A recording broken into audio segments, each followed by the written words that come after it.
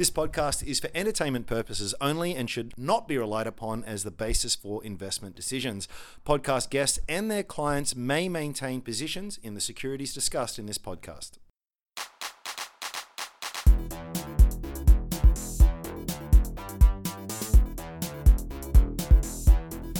Hello and welcome back to another edition of the Three Wise Monkeys podcast, a weekly podcast that's all about the markets and investing. My name is Andrew Page, founder of strawman.com, and today I'm joined by Matt Joss from mattjoss.com and Claude Walker from ethicalequities.com.au. Gentlemen, welcome to the program. Thank you, Andrew. Very happy to be here. G'day, mate. What are we going to talk about today? Today we're going to talk about WiseTech, a company that's just done a pretty big, or in the process of a pretty big capital raising. We're going to talk about leverage. Claude's going to run us through some thoughts on that. Andrew, I believe you're going to talk about Fluence, a company. Sure. It is a company. Position sizing, I'm going to chat a little bit about position sizing. Then we're going to touch on fan favorite Pro Medicus that Claude's going to give an update on. Excellent. And last but not least is we're going to talk about recessions and how you time your selling around them.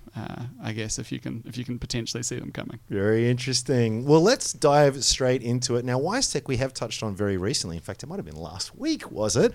But when we were getting together, we thought we should update things here a little bit because they've done a pretty big capital raising. Matt, do you want to take us through it? Yeah, absolutely. So, pretty big block of capital they're raising, and not for an immediate use, which is interesting, kind of building a war chest. So they're raising $250 million from institutions. They're in the process of that book build now. And then they're going to do another $30 million through a share placement to retail and everybody else. That part, I think, is really a token gesture to let you buy in. Which is fair, though. Yeah, right? Which is good. Like, we like that people get an opportunity to invest. It's not just restricted to the institutions. You know what? Sorry to interrupt, but I think there are arguments that when there is a very urgent need of capital, like there's an opportunity that's come, there's an acquisition that we can make if we act now, we've got to move very quickly. You just said that there's actually no, this is just the further prosecution of their strategy. So I kind of think in that situation, there is no excuse not to give ordinary shareholders the same opportunity. Yeah, I think that's a very fair call. The only reason you wouldn't normally is maybe because it's rushed and you need to get that funding. So in that case, they have a pretty good opportunity. Yeah, so they're offering it at a discount of maybe 7 to 12% from the share price beforehand, raising a big block of capital. And this is part of their strategy. So again, just to say about WiseTech, does software for logistics, have a very big global footprint now. And their strategy is in part acquiring a lot of what they call like geographic footholds. So these are very small businesses. Normally, they like to acquire a leading kind of customs or freight forwarding company in a whole lot of different jurisdictions. So 40 countries, the G20 plus another 20 countries that are responsible for, I think, over 90% of world trade. And they acquire those companies. They're often they're not really software companies. They're like small offices which have a lot of know-how on how customs work is done in that area and that type of thing. And they kind of use that to get that deep know-how, get a foothold much faster, and as they kind of break it out, like safer and kind of starting more quickly. It's like rather than going and figuring out how to do business in Latin America, you acquire a company there and then kind of roll out your software into their systems, make everything a bit more efficient. Hopefully that make that company a lot better. So yeah, to me it's like, do you believe in the strategy that they're prosecuting? It has been going fairly well, I think. Revenue, I think, was up 60% last year. And some of that's acquisitions, but a good chunk, the majority is organic. So it is still organically driven. People get pretty concerned about all the acquisitions. The big concern would be probably if they're deviating from that strategy, or if it just seems to stop working for some reason, if they're not able to continue growing organically and all that kind of good stuff. Can I ask you a question? Just remind me of their prior to this raising their balance sheet. I thought they actually had a fair whack of cash and not too much debt there and all of that kind of stuff. Anyway, is this not just a continuation of a strategy, but an acceleration of the strategy? Yeah, so they have done some capital raises in the past. They recently purchased Container Chain for $90 million, which drained the coffers a fair bit. And they have done these capital raises before. They've done a $100 million placement before. They shy away from using debt. The founder just doesn't seem to like that too much. So yeah, keep it on the equity side, and yeah, a pretty big opportunity. Well, when you're trading at 20 times sales. 20 times what it is? 21 that times, is a very, like regardless of your ideological preference of debt or not, it's kind of like the cost of capital, just to get nerdy for a second, is so cheap when you're able to sell your shares at that multiple, right? So just one question: when they're doing these acquisitions, are they at sufficiently low multiples that you could see this sort of raise capital at a high price, buy something at a lower multiple, and you've got this multiple arbitrage thing going on? Yeah, so to a degree, I think the companies that buy in the geographic footholds are very low multiple because they're just these small businesses that are mostly people. Some of the bigger companies they buy, like the software stuff that they build in, is a bit higher multiple. But I guess that kind of comes back to whether you trust them executing the strategy. So as you say, Claude, there is often kind of a CEO manager who might not own that many shares is trying to pump up and meet his EBITDA numbers. And so these acquisition strategies can be driven by that, and that's often where it goes wrong. One thing with WiseTech is the founder and CEO, Richard White, owns about $3 billion worth, over half the company. So it's obviously his view that this is like long-term wealth creation. I've never got any sense that he was interested in what the public markets thought. If anything, kind of the attitude was general disdain. So yeah, but it does depend. You have to trust that strategy works. Okay, final quick question. You are a shareholder, correct, Matt? I am a shareholder, yeah, bought a few years ago. Will you be participating in the retail component? I won't be, so it's looking like it won't be much of a discount, maximum of maybe 7%. The shares will probably fall a little once they're out of the trading halt. It's probably just not worth it for me. And the valuation is also kind of on the edge of what I'm comfortable with, which we mentioned last week, I think. So, yeah. Awesome. Okay, so let's move right along and let's talk about leverage. Lord, give us a bit of a... We've touched on this before. You sort of hinted in previous episodes that you like a little bit of leverage. In fact, I think we've got a bit of a question on this. Well, wait a second. So what I've said before is that, I have had leverage in my life, and I've also talked about options, which is another form of leverage. But yeah, as you said, we've got a question. Why don't you go to that first? Yeah, it's from Toby, and it was a really good one. He says that Claude recently published an article on ethical equities where he mentioned his portfolio is 70% leveraged, but that doesn't bother him because he has an option to pay the debt down slowly and over time. It got me wondering about the appropriate use of leverage in investing. Obviously it does increase your upside, but it also increases your downside as well. Given this, is leverage only appropriate for expert professional investors, or is there a way for retail investors like myself to utilize this within a reasonable risk tolerance? What do you reckon? Yeah, so I think it's a great question, although we should probably just be really clear at the outset. It could slightly misunderstand how I use leverage. So what I actually said on ethical equities was I gave a disclosure saying that I'm going to be selling some shares. I said back in 2013, I didn't have a lot of money, so I borrowed money. And then in 2016, I borrowed more money so that we could buy a house near the Bellinger River, lots of trees, good for my asthma, really quite beautiful.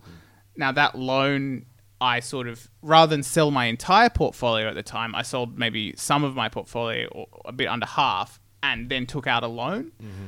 And that loan is not secured against my portfolio. It is not a margin loan. It is just a loan to do with the house. For the mortgage, which has a low interest rate and flexible repayment structure. Well, that's one of the points that Toby makes in his email. He said, actually, for example, drawing down on my home loan, where I don't have that call, where the bank doesn't have that capacity to call and force the sale on your shares, where they do with a margin loan.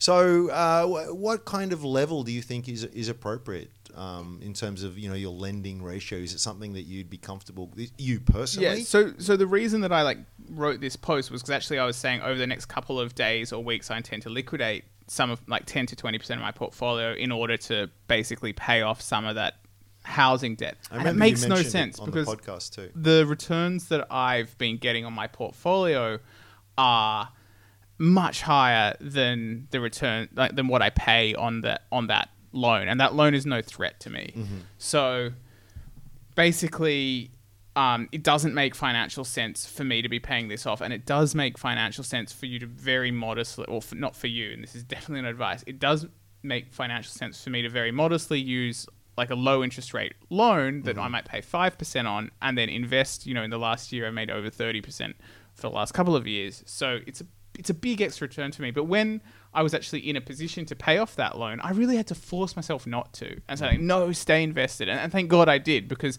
I'd be absolutely crying if I'd sold all my shares in everything just to pay it off then. Since then, my portfolios, since 2016, it's almost tripled. Maybe it's a bit more than doubled. Okay. Thank God I kept it on there, but I'm gradually going to take some off. And that's partly to do with the fact that I feel like the market is quite hyped up now. Okay, so that's how the chips have fallen. But as from a more stand back, more general, more kind of theoretical kind of basis, is this something that, and to get to Toby's question here, is something who's perhaps more new to investing? Is it something that you can do in a sensible way, or is it just a no-go? So my gut feeling is I would never want to say any kind of encouragement to anybody to do that. It just goes against every bone in my body. As I said, I had to force myself to do that. I'm someone who's choosing to make my career in this. So basically, I say less leverage is safer, and safer is usually good. I think that's a really good point that Claude made, and he's not borrowing on margin. It's a different type of loan, and there's also different types of leverage, right? So as we talk about quite often, a lot of the companies we like to invest in have operating leverage, so a little bit of revenue turns into a lot of profit, and that leverage does add its own risk to your portfolio. So when revenue falls for any reason, profit's going to fall much greater. So that's its own form of leverage that you're getting it, just as part of investing in the share market. Plus, if some of your companies have debt, I know generally we don't like debt, but some of them do. That's its own leverage. So there's all these other kind of risks, I guess, that you can choose with your portfolio. That means you don't need necessarily to leverage by going out and doing a margin loan. And there are folks that do that, absolutely, but it definitely comes with a lot more risk. I kind of think of it like having all your eggs in one basket. You need to have a very strong handle on the basket, and I think it's just something that I wouldn't advise it particularly for someone who's just starting out. I think you need to make sure you're comfortable with it. Well, not even for someone starting out. Buffett's famous for sort of saying that leverage is the only way a smart man can go broke. There's a lot of examples of very smart people who have gone wrong. My very quick 2 cents is I actually do have a margin loan.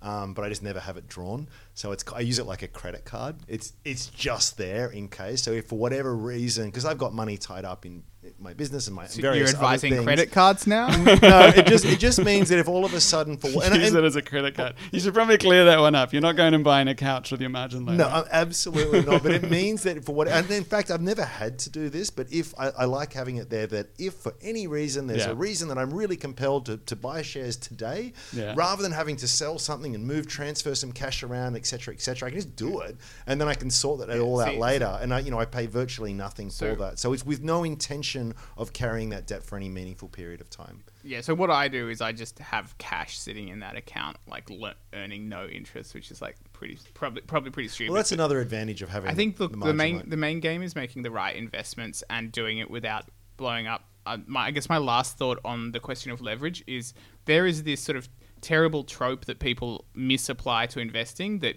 the more risk must equal the more reward. That's not generally true, but when it comes to leverage, that's pretty much what that rule is about. That's just a scale. You're taking on more risk for more reward, and ultimately the potential more potential reward and more potential lower. Yeah. Ultimately, I think as one mentor once said to me, not that I want to completely glorify getting rich, but he said to me, Claude, just get rich slowly. Yeah, much safer. And I think that's a better attitude to have. Yeah, if you can get the returns, you don't need it. Okay. Let's talk Fluence.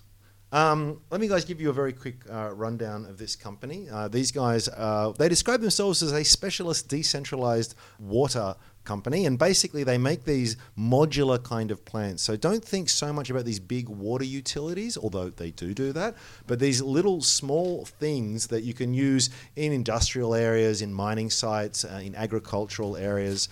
And it's a fairly new company. It's a relatively small company. It came out from the merger in 2017 between a small ASX listed company called MFC and a US based engineering company called RWL. So the former one sort of providing the tech, tech, and the later one providing sort of the industry presence and know-how, been in 70 different countries, a whole bunch of installations. And the tech is all around this thing called a patented membrane aerated biofilm reactor, which is just a fancy, I guess, lattice that bacteria can adhere to and basically remove nitrogen and a whole bunch of other stuff from the water. So it's very fast to install. It's very cost effective. It's a proven technology. Just zooming in on that, it's a proven technology. Who's it proven by? Excellent question, my friend. Who's it proven to? Yeah, and so they've done a whole bunch I of... don't remember them calling me up about this. I haven't seen the infomercial. Yeah, so they've done a whole bunch of viability studies. The one that they usually point to, though, they've got a demonstration plant in Stanford over in the US. It's been running for a while now. In fact, only in the last few months, they released yet another study which said that it complies to the very, very strict Californian water codes there in terms of nitrogen and all the particulate kind of stuff that they look to get out. So, look, you know, it's as proven as that kind of stuff gets, and that's a wonderful reference site as well. So, like when I think personally, when I hear something like that, I go, yeah, it's very sexy, but why am I going to believe that? How many companies out there talk about this exciting tech that's going to take over the world? I think on one area, it's a very, very attractive space. There are huge water problems around the world in terms of the cleanliness, availability of water. This is something that is only getting worse with climate change. So I think it's a very, very fast-growing area. But moreover, these guys have actually got some real demonstrable growth here. Their revenue has been growing very strongly over the last couple of years. So in fact, just recently, the most recent quarter, it was a 73% growth in revenue from the previous corresponding period. It was a 50% increase on just the preceding quarter as well. So the revenue here is growing really, really strongly. China is a big part of this as well. China's most recent 5-year plan, they dedicated $15 billion for funding rural wastewater treatment as well. And Fluence has secured some early leads in this area. They've got some good partnership arrangements. So it's all kind of interesting. And so that's the good kind of stuff about it. The bad stuff, and there is definitely bad stuff. One thing that annoys me is these guys announce the opening of an envelope. Like you look at the ASX announcements, like there's 10 announcements a day, and they'll announce the most small, pathetic kind of contract win. So it's a little bit promotional. Mrs. Smith bought a filter for a garden. Oh, well, let's announce it to the ASX. And let's call it market sensitive. So I don't own any shares myself, but I'm watching it closely. I do have a recommendation on Strawman of it because I think that when it started to come down, like as you say, it was well up there and it came right back down. It got down, and often the pendulum swings too far in both directions for these kinds of companies. So it got down to about 30 cents or so. And these guys, while still being cash flow negative, they've got about $38 million in the bank.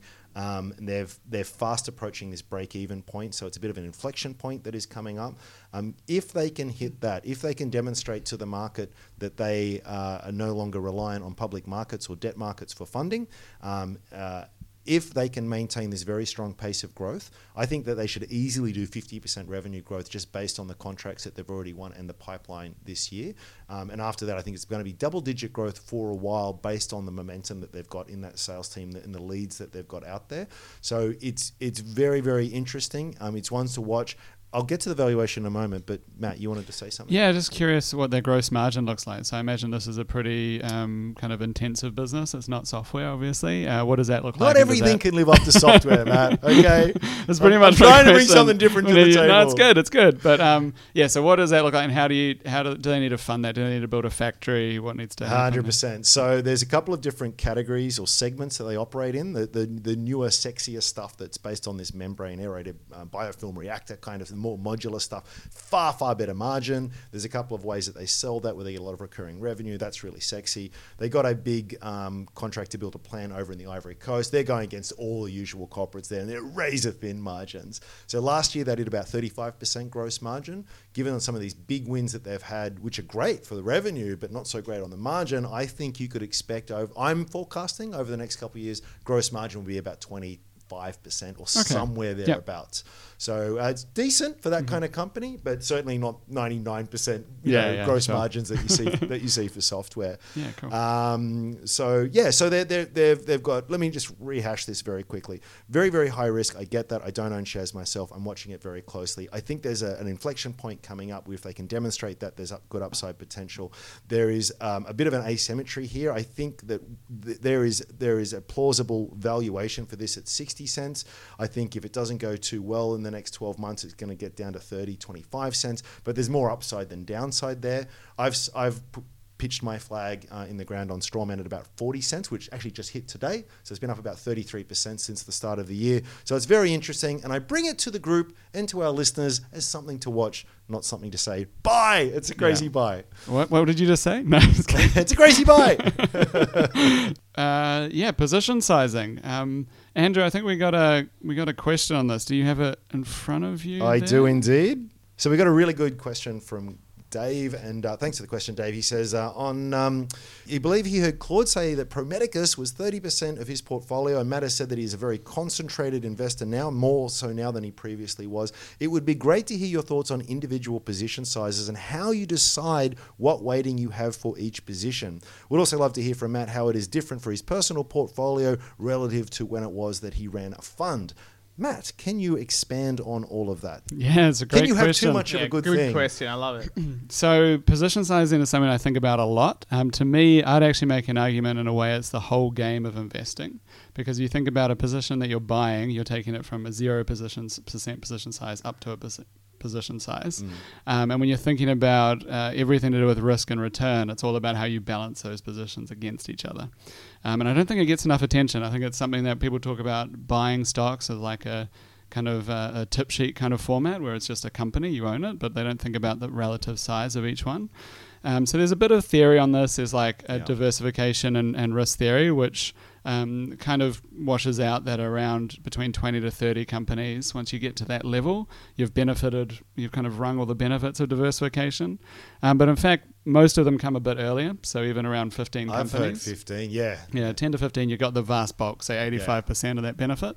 But the next level, though, is how you balance those against each other. So that's just taking random swipes of what of the rest of the market, kind of arbitrarily. Yep. But the best thing, if you can do it, is to find two companies that kind of offset one another. So I give the analogy sometimes super simplified of an ice cream store and an umbrella shop. With regards to the weather, on sunny days, the ice cream store should be doing well and the umbrella store doing badly, and vice versa on rainy days. Yep. And those two companies would be like perfectly negatively correlated with regards to that one risk.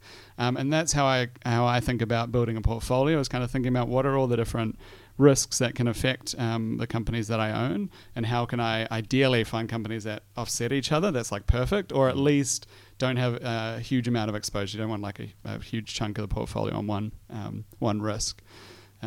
Is there also a consideration, I know there is for me, and I know there is probably a leading question here, but is there also a consideration around conviction and valuation as well that you roll into all of that? Yeah, I think that's huge. So you want your biggest position sizes to be high conviction. I think it's something that you need to be cautious of, particularly when you're just starting as an investor, because you might just find one company and it looks really great, but how many are you looking at and everything else?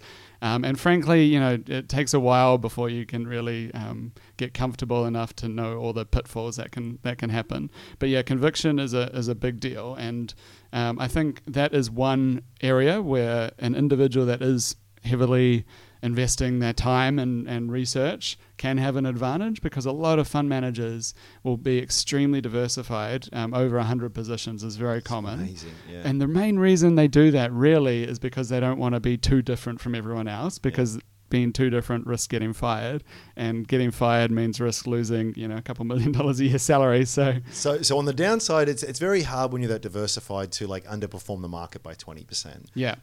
But of course the converse is true as well. Yeah. It's like, at best you might get 3 or to 5% outperformance with that kind of diversification, which is, when you factor in fees, to my mind, it's like just buy an ETF, right? Yeah, 100%. So most fund managers would be very happy if they could just only slightly underperform and then maybe a little bit overperform sometimes. Yep. But you're never going to get those outsized returns, which you can get by concentrating, but it just takes a huge amount more work. You need to know it better than anyone else who owns a company, I think, if you're going to have a large position size.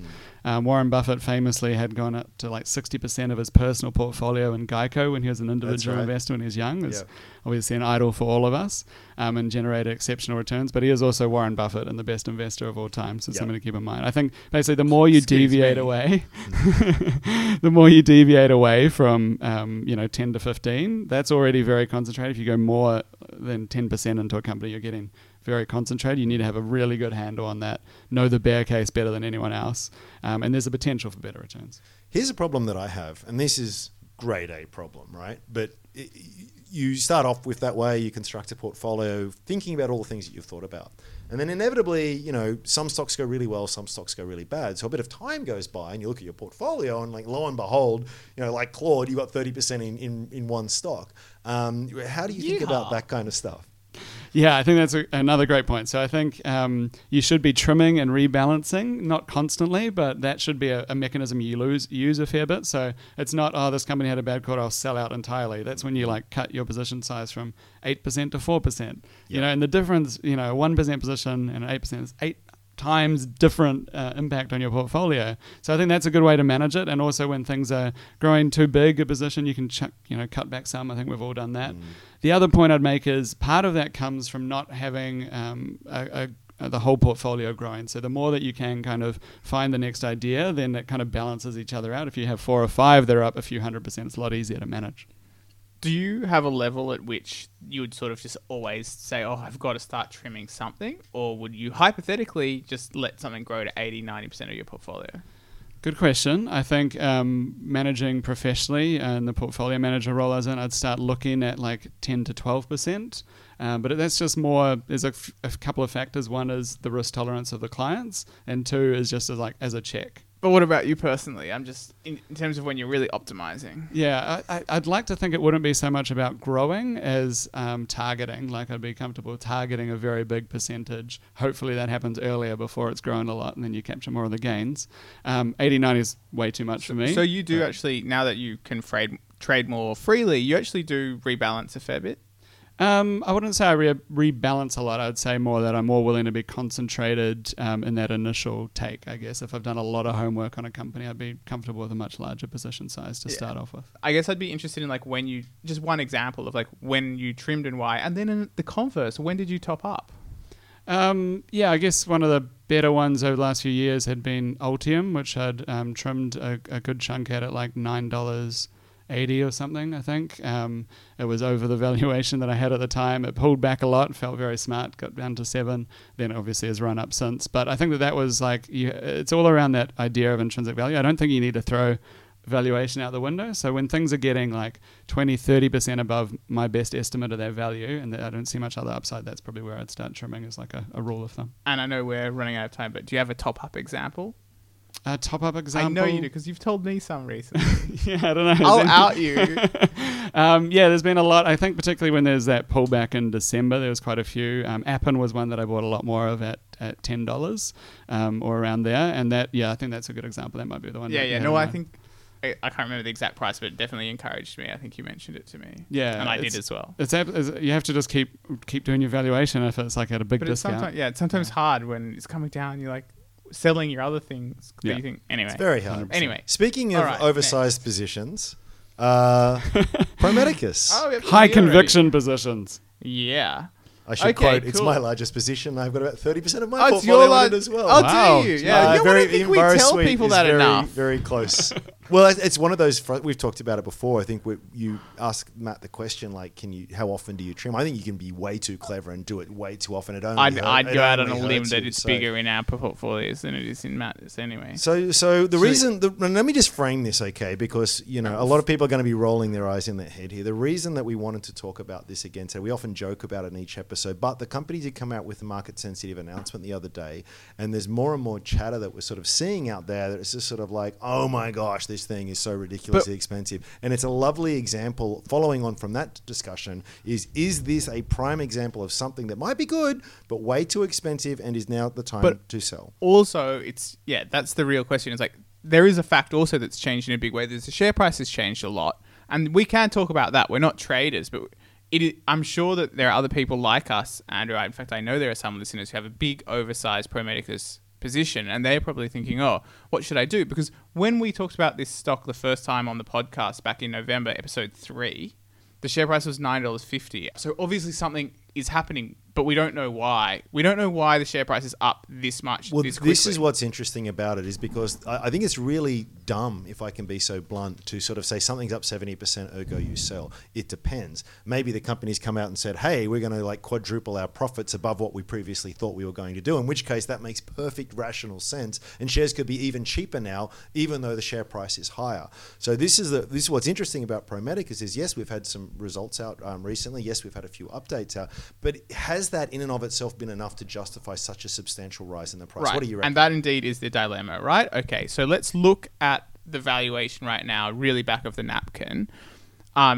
2019 revenue, I think probably a conservative, but not overly conservative guess would be around 50 million. So doubling the first half, essentially. Yeah, and giving a bit extra. more. But that I feel like that's reasonably generous, since we got an extra 3 million in the first half based on the capital sale, which I wouldn't expect Good to gain. starting So that point, might even be 50 too mil. bullish. Yep. But this is all absolute ballpark approximate. EBIT margins around 50%. That gives you EBIT of 20. Operating profit. Earnings before interest and tax, 50%, 25 million on that level. So, and then applying a normal tax rate of 30%, you'd get 17.5 million.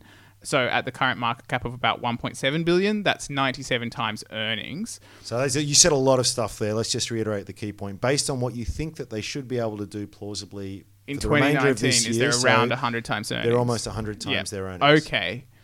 And I mean, this is, I guess, for the other people like me that own the stock and follow it. But basically, revenue is growing approximately 40% a year, maybe a bit higher, but let's say 40%. That basically means if you assume they maintain current margins, and I don't think they can really increase that much from here, it's very, very high margins, then we're looking ahead 3 or 4 years before there's sort of a modest growth, reasonable style multiple of earnings for Pro Medicus. So basically that's what's saying is you're going to have some extreme revenue growth for 3 or 4 years. That's just one scenario that what the market might be believing will happen. Maybe that's not what market participants think. But that is the question for me, is why? Why are people buying this at such a high price? And all I've got is some like potential answers. So I guess, number one, for the recent run-up, which was quite a bit after results, I think the theory I like best is a friend of mine. Happy birthday. She suggested that this Carestream acquisition might have something to do with it.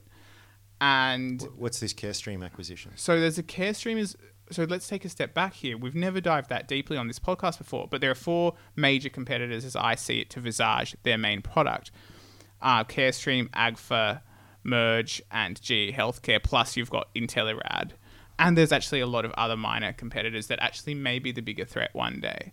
But we'll look at them. So Carestream's one of them. Now, that has just been acquired by Philips for, and this is the intriguing part, we don't know what price. Undisclosed.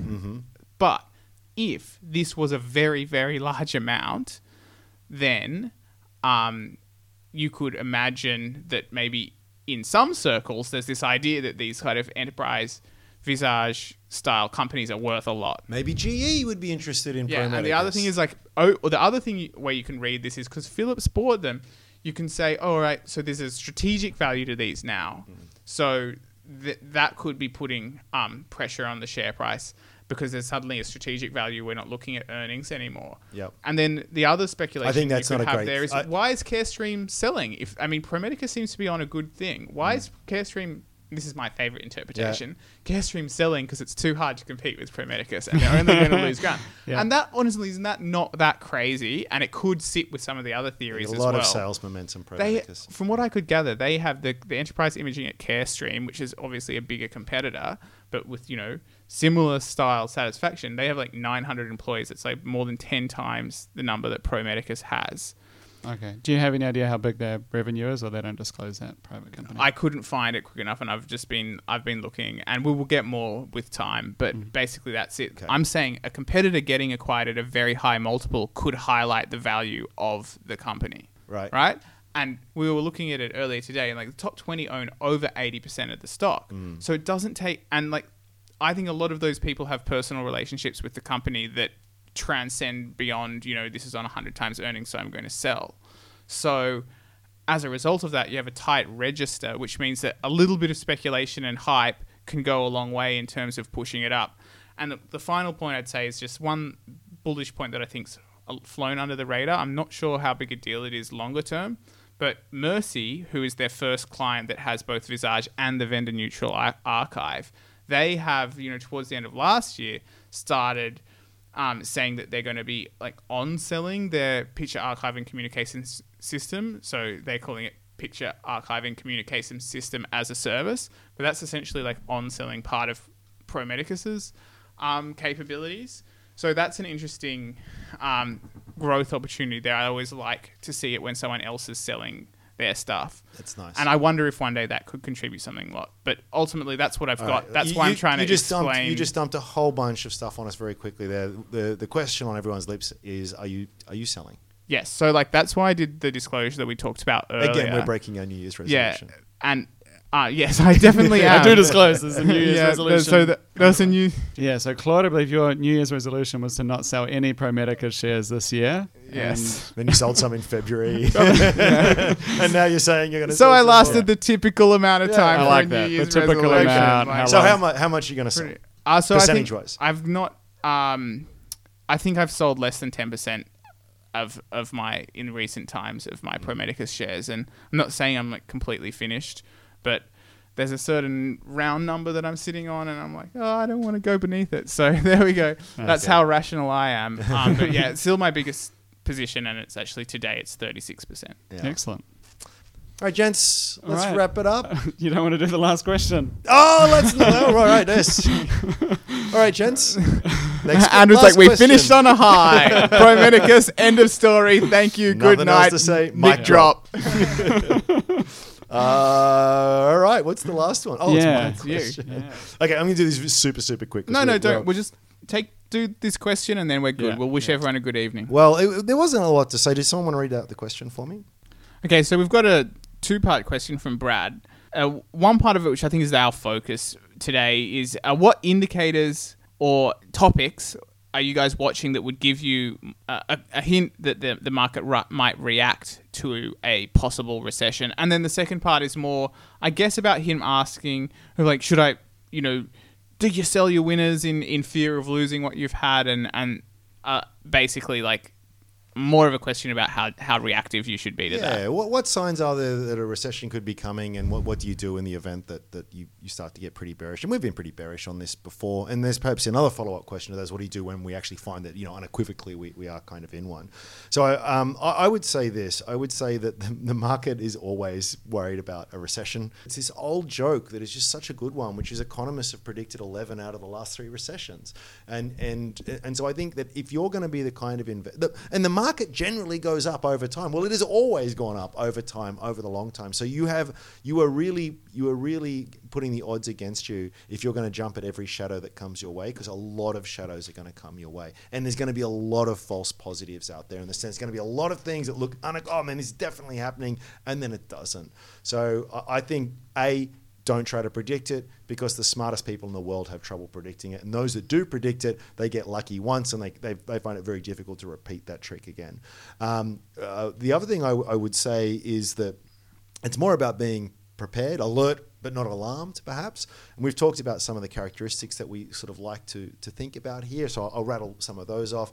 I think from a personal perspective, keep a bit of cash on hand if you're a bit nervous. Make sure personally you don't have a whole bunch of debt, or if you do have debt, at least it's of a high quality debt. You're not buying cars and handbags and stupid things like that on debt. That's not good. And have a little bit of savings. For the companies that you're focusing on, it's all the no-brainer stuff. Super strong balance sheets, not much debt, loads of cash. Actual earnings. Actual earnings is a really great thing to have. Offshore revenues is a little nice thing as well, in case there's any sort of domestically sort of focused kinds of issues. You've got a bit of geographic diversity, even though you might only be on the ASX. The kinds of revenues that are very defensive. Enterprise software is the classic, right? I mean, no big corporation is going to rip the guts out of its heart and soul in terms of its IT infrastructure to save a bit of money in the next recession. So you have very, very dependable kind of earnings there. I would also say this. Selling has massive tax implications. So every time you're going to sell and you buy back, I'm going to buy back in later on. Well, you've just lost, depending on your tax rate, a whole chunk of your capital that you need to have to make up just to get back to where you were, which is something a lot of people don't think about. When a recession does come, and one will definitely come, they always do, it's going to get really scary. I would say most people in this market have no sense of what it's going to be like. We talk about the GFC a lot. That wasn't a recession. Last time we had a recession, unemployment was in the double-digit amounts. Like it lasted for the first half of the 90s, really, in terms of the implications. The market dropped 30% in 1990 alone and took about 4 years to get back above that. It was really, really, really, really depressing. And so the other thing I think people think, oh, yes, the recession's coming, the market's down 20%, now I'm going to buy. There is never, ever, ever, ever a kind of a rush on these kinds of things.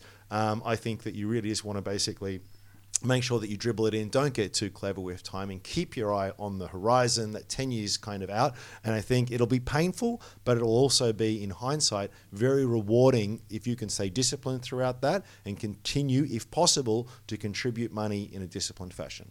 Yeah, I think you've nailed it. I think to me, it all comes back to valuation. So if you're doing valuation and you're confident in what you're doing, you shouldn't really be too afraid of any downturn because it's just going to give you better prices. But if you're kind of just going with the wind and just buying something because it's hot and someone gave you a tip, it's going to be pretty scary. Or something that looks cheap because it's down 90%. I mean, it could easily go down another 90% from there. If there's one, aside from avoiding leverage, funnily enough, which is my top tip for staying sane in a recession, the other thing I'd say is invest in your own knowledge and ability to actually value a company, because you don't want the dependency that you need someone else to tell you what to do constantly. Like, it's fine if you're in that situation, but it's a great skill to have. Yeah. I'll just add to that. I think if you do it yourself, then it gives you so much more confidence as well, right? So it's not just if maybe you happen to follow someone who's really good, but will you have the conviction to stick with that when it's down 80% or whatever, Like that's exactly what it allows you to do. And another really good point with that as well is that there's this famous saying that no one rings a bell at the top. Well, no one rings a bell at the bottom as well. And people have this idea that to do really well, that's when you buy at the bottom. You're not going to know when you're at the bottom. And there was stuff I was buying in the GFC that I thought was really cheap and actually turned out to be really cheap, but then it dropped another 30% from there. And expect that to happen. You're not going to know the bottom until hindsight. It's not about picking the bottom. It's about, as Matt said, buying when the valuation is very, very compelling. Yeah, I'll just chuck another 2 cents. So I think we talked about it a lot previously, but the things I'd look at are just leading indicators. You just Google leading indicators. A lot of those are the kind of consumer sentiment and big purchases, so like new car sales, big house sales. Not going well at the moment. Yeah, all those aren't going well, I won't get into that again. But those are the things that I look at in terms of indicators. We are a little worried. Yeah, definitely. I think there's good reason to be concerned, but repeat everything I just said. Keep smiling. Thank you very much, guys. We will put a pin in it there. Thank you, as always, to all of our listeners. We enjoy your company each and every week. We will, of course, be back next week with more Three Wise Monkeys goodness, but thank you very much for your company. Thank you. Thanks, guys.